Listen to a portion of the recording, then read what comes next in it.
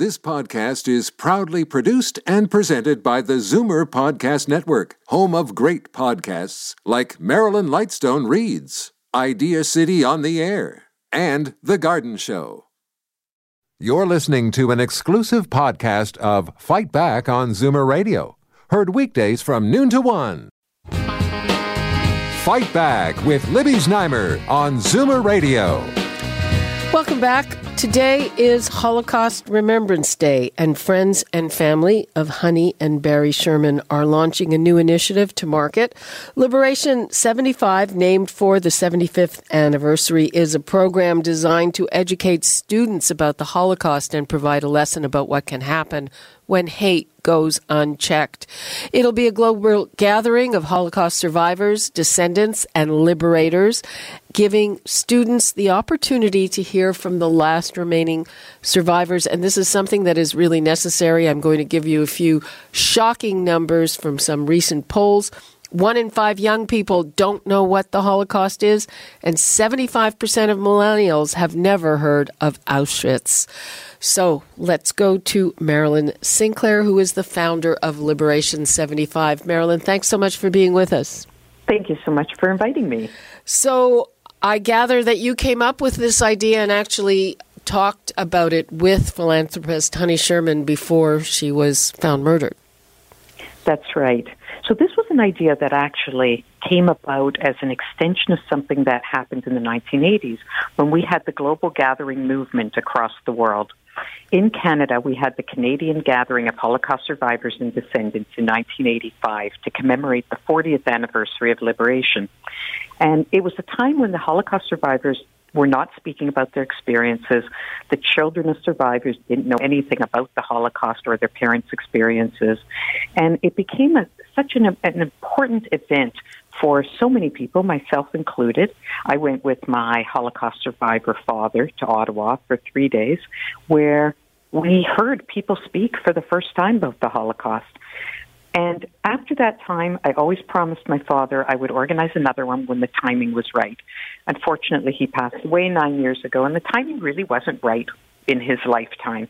But 2020 marks the 75th anniversary of liberation, and now we're at another very critical point because we're losing the survivors, we're losing our witnesses, and we have to ask the question, where do we go from here? How do we ensure that the Holocaust doesn't just become a footnote in history, in a history book that nobody knows about?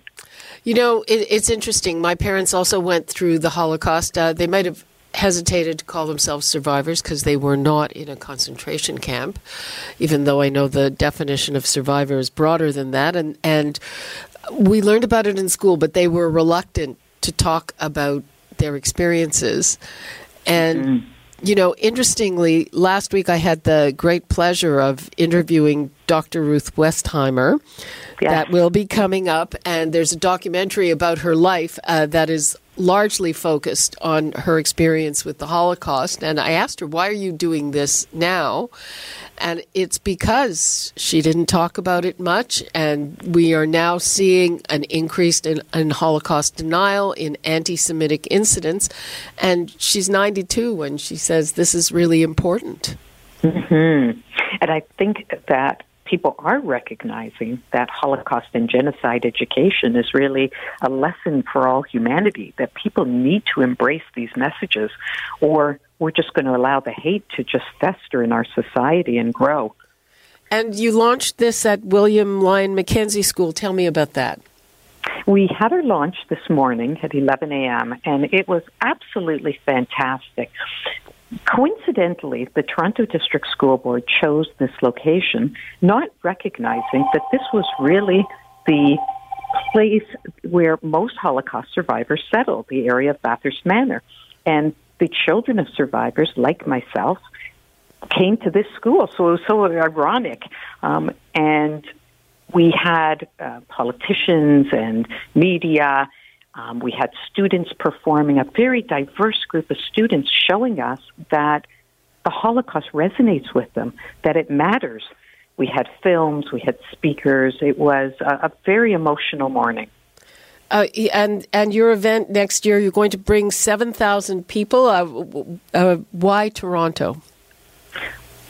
Toronto, I believe, is one of the most diverse cities in the world. I think it is a city that stands as a model to other cities across the world to say that we can coexist in harmony together.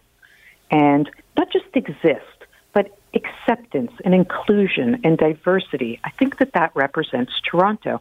We have a fantastic convention center. We are on train lines. We're easy access from the airports.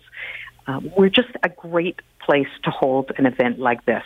And I'll tell you that when I first started talking to American partners, they said they didn't want it in the United States, and that certainly never happened before. Really?